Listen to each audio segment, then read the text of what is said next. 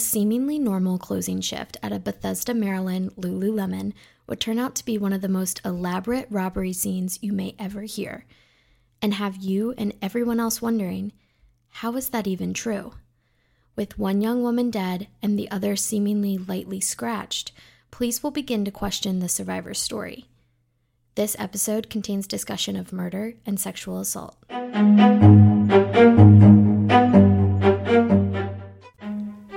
Welcome to Uneasy, a podcast hosted by Lexi and Cecilia. This podcast is a collection of research based on haunting and mysterious events that will leave you feeling genuinely uneasy.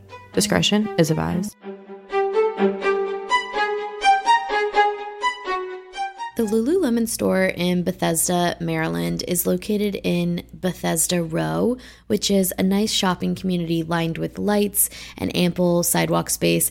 And Bethesda is considered one of the suburbs of Washington, D.C., but it's located still in Maryland. And it's a pretty affluent and nice area, not known for high crime or anything like that.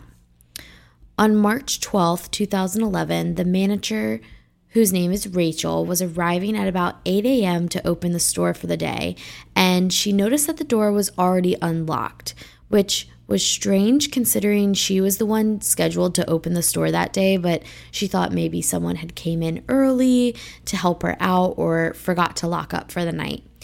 And so she just proceeded to enter into the store, and she's at this point going in through the front doors.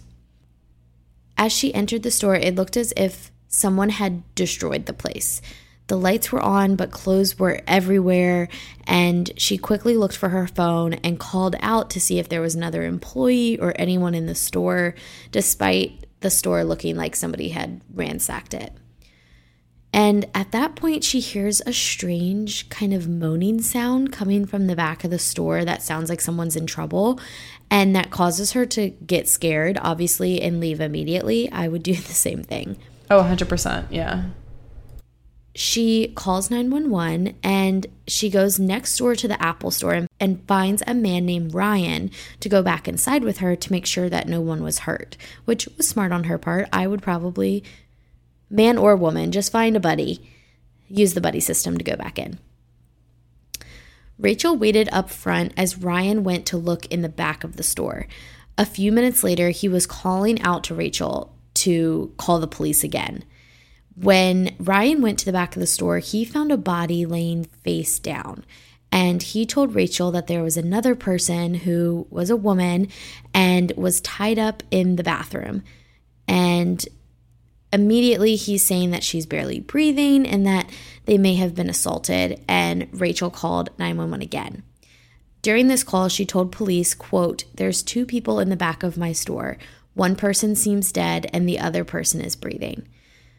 At this point, Montgomery County Police responded to the 911 calls and arrived to discover the store in its complete mess that it was left in. And on the floor, which was covered in blood, they found two sets of footprints from somebody walking through puddles of blood and then walking around the store. One of these sets of footprints was large and the other one was pretty small. The scene was also covered in blood, and case experts later suggest that this points to extreme rage. The non-responsive body in the back belonged to a 30-year-old woman named Jana Murray. Jana was the employee of the Lululemon store, and she had worked the closing shift the night before. Jana suffered 331 wounds to her body. Oh my goodness. Yeah, I would say that's extreme rage. That is so hard to fathom. That many wounds. That's so much. Also, that's like so much work to put on, like, to do to someone else. Like, that takes a lot of energy to stab someone 331 times. Like, I cannot imagine what the other person was like feeling to just, like, you have completely decimated someone. I will say it's later reported that about 100 of these wounds on her body are in defensive nature. So she was fighting back. So that leaves about 200 wounds. Well, we'll knock off 100, 200 wounds then that she got from the perpetrator. Still, oh my goodness. Also, that's so sad that 100 of those were self-defense. Like, oh, she that poor woman. Police also discovered a badly shaken 28-year-old Brittany Norwood, and she had her hands and feet zip-tied in the bathroom.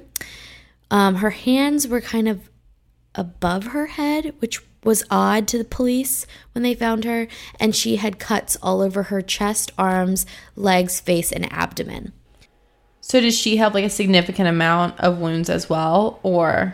Nothing to compare to what Jayna endured. She was rushed to the hospital, and once she was stable, she was able to recount the night. And this is when she has her first interview with police. And she explains to the police that the previous night on March 11th, she and Jayna were closing the store together. And once they left, Brittany realized that she forgot her wallet inside, and she contacted Jayna and asked her to come back and unlock the store so that she could retrieve it. Brittany was a newer employee, so she didn't really know Jayna as well, so she had to contact somebody else and then get Jayna's number, but she knew that Jayna was the manager, so she would have the keys and be able to get her wallet. While they were inside to unlock the store, Brittany said 2 masked men barged in, attacked her and Jayna, and proceeded to tie them up and sexually assault them. When Jayna resisted, the men began beating her and eventually stabbed her to death. So that's Brittany's story. She said at that point, when she realized that Jayna was dead, she knew she had to do whatever these 2 masked men asked. And she was beaten and cut with a knife. But mercifully, she survived with only superficial wounds, which that's a bit of a red flag if unless the one victim was the one they were truly targeting. But she was able to stay alive. And if with that case, it's like now she can ID you. Now she can help police try to figure out who you are. Which those are all things that are starting to come up in police's mind as they're investigating this case. Also, I always get super suspicious about superficial wounds because it's really hard to, she very well could be the incident in this. But as a police officer, it seems a lot more suspicious to just have superficial wounds, especially when someone else has been stabbed over 200 times, because it's harder to stab yourself. And, your brain doesn't want you to hurt yourself. So you're going to not go as deep or as far, as close to as many vital organs as you would when attacking someone else. Yeah. So she claims that the attackers left her tied up in the bathroom, and that's where she stayed until Rachel came that morning to unlock the door for her shift. And so while they're at the hospital, police go ahead and ask the hospital to perform a medical exam on her. And this is for 2 reasons. 1, because of what she just endured, but 2, because she's claiming sexual assault as well. So they just want to make sure that she's okay and get her checked out. And also that can provide DNA evidence as well. So they went on along with their investigation, which was beginning to shape up as a very suspicious case for them. I want to take a moment to dive into Brittany Norwood herself. She was one of 9 children, and her father owned an upholstery business. Growing up, she had the values to work hard and, get a good education instilled in her. So she grew up very skilled in athletics.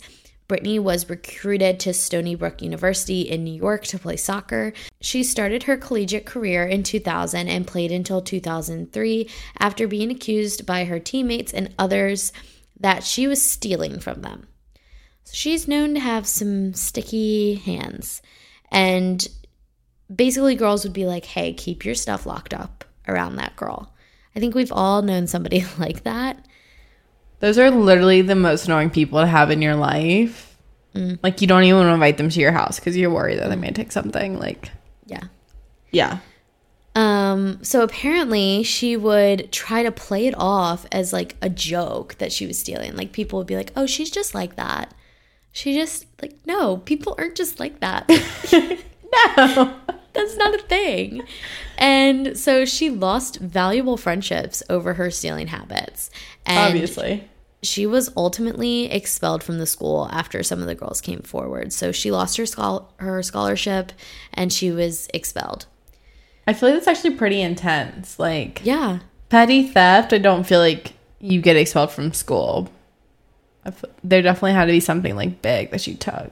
Yeah. Or it's just, like, multiple occurrences. Yeah. Plus, I feel like you're held to a different standard when you're a student athlete as well. That's true. It reminds me of, like, Target, how they, like, everyone says that they wait until you collect a certain, like, you steal a certain amount. And then they arrest you. It's the same vibe. Yeah. She also, in the past, has allegedly walked out on a hair appointment without paying as well. So she claimed as soon as her install was done that her wallet had been, like, the cash out of her wallet had been stolen in this woman's salon. So the woman felt so terrible and was like, oh my gosh, girl, like, I feel so bad. Please just bring the money by, like, another day. And eventually, Brittany just stopped responding to her and blocked her and never paid her for this, like, expensive install for her hair. Yeah, especially in DC. Oh, yeah. Don't even get that's expensive. It reminds me of this, like, people you have at restaurants where they're like, I hated the food. I'm not paying for it. And there's literally not a drop left on the plate. The service is done. Like, you ate the food. You got the service. Now you have to pay. Anyways, after this, she moved to DC to live with her sister and worked at Willard Intercontinental Hotel, which, fun little history fact, this hotel is known for being the residence of the presidents because every president since the 1850s has either stayed or visited it. So it's a pretty affluent hotel. It's cool little fun That's fact. where I'm going to stay next time I go to DC so I can be on the list. Okay. She quickly moved up in her job here and was handling the VIP clientele. So, like I said, VIP clientele can be pretty important people. After a while, she ended up leaving as she knew that she wanted to do something with athletics. So she ended up working at Lulu, which I'm like, okay, maybe she wanted to do athletic retail, and that's why she went to Lulu, but she did leave the Willard on her own accords. Leading back to the police investigation, they continued to try and track down any leads. However, there were no eyewitness reports, no security camera footage that they found to be helpful, and no signs of break-ins because the doors were left unlocked. But there was a report that there were the sound of two women arguing, according to an Apple store worker next door. In addition, there was a pretty hefty reward put up for anyone that could help the police find and convict the two male suspects, and this reward was $150,000. So the community was pretty invested in this. There are interviews from, news stations that are interviewing people within Bethesda Row, and they're young girls just, being scared and also saying that they can't believe that it happened there because of the area it's at. The store was boarded up. There's flowers laying out for the victims. I mean, people really were invested in this case. Police asked Brittany to come in for DNA samples and then for questioning after she claimed to be withholding information and feared that the attackers would find her. So, one of the new details that she provided was that in the middle of the attack, the suspects untied her and forced her to go outside and get in Jana's car and move it and then come back in. And what? Yeah, which it was interesting that she provided that information because at the time, police already had her DNA in the car, which is like after they got the DNA samples from her and they matched it, they knew that... Why was she in the car? Oh, you just wait. You just wait. They knew that she had been in the car. So at this point, police also knew that they had not been sexually assaulted. There was no indication that either of the girls had been raped. And Brittany's wounds were superficial, like Cecilia pointed out. And they had all the characteristics of self-inflicted injuries. So the police just kept keeping these little tabs on her story that just were not making sense when matched up with evidence. And there was a detective that said that he was skeptical from the start.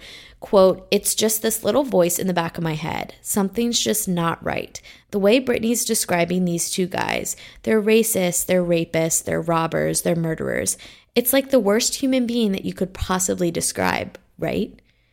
So police are very suspicious of her because she is describing this completely elaborate, concocted plan that just sounds kind of too awful to be true. Were any of these two either of these two ladies of a minority race? Brittany's African American. Okay.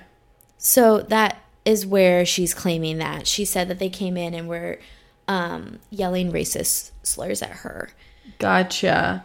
Well, then I would think if she was the only one that was of minority race and they were yelling racist slurs at her, then she would have the brunt of the crime. And they wouldn't let her waddy-doddy out and get in a car and move it around. No, the suspect would do that. Yeah. While they're both tied up. Oh, for sure. And the police from the jump thought the position that she was found in was suspicious. And so the police end up arresting Brittany and charge her with first-degree murder. And they do not go lightly on her in the interrogation. They basically tell her, look, no one's going to believe you. I don't believe you. My boss doesn't believe you. They're pointing out the wounds being superficial, her posing being... the interrogator puts his hands over his head and mocks the way she was posing when she was found. Because he's like, there's no way you stayed like that all night. There's no way. Because she had her hands over her head and she almost looked like she was like, I don't know how to explain it, like trying to look graceful in a way. Like it just looks so fake. I will have to post a picture of it. It just looks so fake. And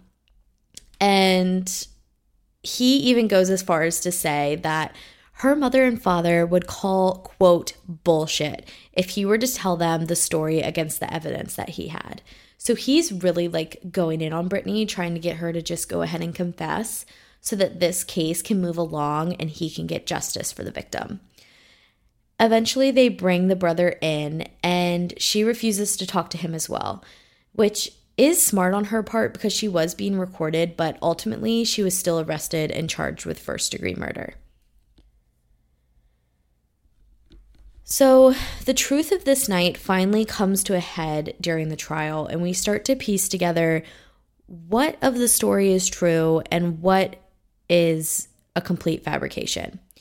Mary Ripple, which is the Deputy Chief Medical Examiner for the state of Maryland, told jurors that Jana had no fewer than 331 injuries to her body. So that stays true. Her head and face were badly bruised and covered in cuts, and the blow had ultimately killed her was a stab wound to the back of her neck that severed her spinal cord and went all the way through to her brain. Oh my gosh, that's so sick. Yeah, pretty gruesome. I should have put a little warning there. It was literally so terrible that they couldn't have an open casket funeral at all. I feel so bad for her parents because they definitely had to identify her. Oh, yeah. And seeing your child like that, awful. Oh my goodness.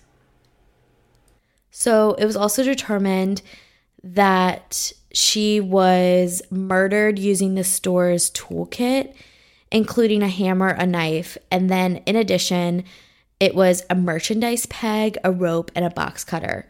So there was multiple different kinds of murder weapons, which I found so interesting because she would have had to like put down and then pick up and then. Did she bring like the little toolkit with her? Like she was about ready to like build something? I'm not sure. And it's just honestly unnecessary. Like there's no need for all of that. It also shows that it was definitely someone that worked at Lululemon, because a random intruder is not going to know where the store's toolkit is and everything. Yeah, exactly. The state also points out that Brittany left the store and moved Jana's car 3 blocks away. And so at this point, Brittany's freaking out and she is trying to figure out what she's going to do, because she is the one who stabbed Jana. She is the one who moved that car.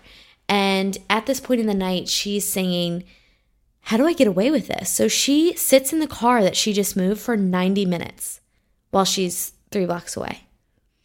And she's just trying to figure out what to do. And she decides to go back to the store with the plan to stage it like they had been attacked by 2 men. And so she took money from the cash registers to stage a robbery. She sliced her own forehead and cut a gash in Jana's pants to make it look like she had been sexually assaulted. She also put on a pair of men's 14 shoes and walked around in the store to make it look like there had been a man in the store, because she walks through the blood puddles. And those are the footprints that we see initially on the 12th when they're going into the store. Finally, she tied her own hands and feet with zip ties and settled into the bathroom to wait for the morning. So I think the investigator was right in making fun of her for that a little bit. Yeah.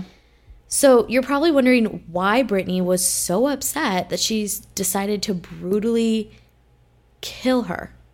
Yeah. So Jana confronted Brittany for shoplifting via bag check, which is pretty common in like retail stores to do bag checks on people, which I didn't know that, but I never really worked in retail, but I guess it's pretty common. And she found a stolen pair of Lulu leggings in her bag, which for those of you who don't know, those can run you the nice price of $110 these days. So I'm not sure they were that expensive in 2011, but still expensive. With Brittany barely knowing her, she calls a coworker, gets the number, and then is able to ask her to come back to the store because she forgot her wallet. This proved premeditation to the defense. I just cannot fathom being accused of shoplifting. Okay, whatever, you lose your job, that's one thing. But to have so much rage over someone not even just like accusing you, like you clearly did it. Like pointing out something that you did, that you stabbed them hundreds of times. Over a pair of leggings. Like, that much rage is something that I would, like... buy an Amazon dupe online. Compare to... I know. I would just compare this to such a more, like, meaningful... murder that I just am like, girl, this is why? I don't know. As a manager, this is something she does a bag check literally every night with every employee. And for this to happen to her over a pair of leggings, it's truly, I mean, it's not fair to her regardless, but like, this is just ridiculous. Mm-hmm. It is ridiculous. The defense also really digs in on the fact that DNA was found in Jana's car, and prosecutors show the jury all of the evidence, including phone calls and video footage of Brittany claiming not to know the type of car that Jana even drove. And so it's like, she's just lying this entire time. And the evidence was so overwhelming and damning that Brittany changed her guilty plea to one of self-defense. Jeez. And this doesn't really stick because the jury deliberated for 21 minutes before finding her guilty. Oh my gosh. 21 That's minutes. like everyone just like sitting down, signing the paper, and you walking back. Like, That's literally all 21 minutes is, They're essentially. eating their boxed lunch that the court provides in 21 minutes. Yeah. Yeah. And then during sentencing, the family of Jana were so emotional that they insisted that Brittany serve her full sentence, not being eligible for parole. Brittany was sentenced to life in prison without the opportunity for parole because the judge completely agreed with the family.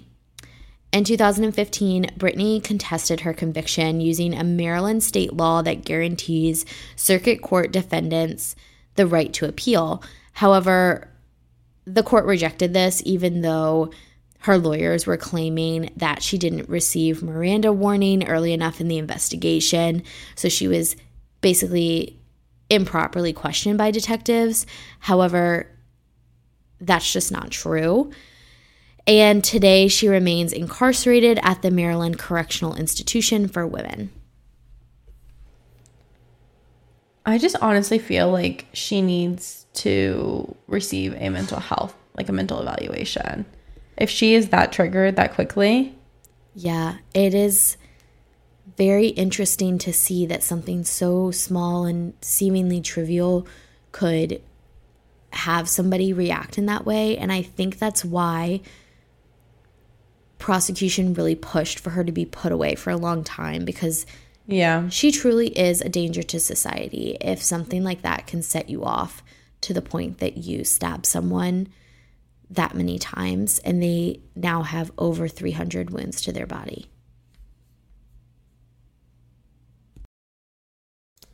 There have been 376 school shootings since Columbine. And on February 12th, 2010, it was just another one to add to the list. Most school shootings are usually done by white males. However, on this day, a professor at the University of Alabama, Huntsville, actually took the lives of her own colleagues.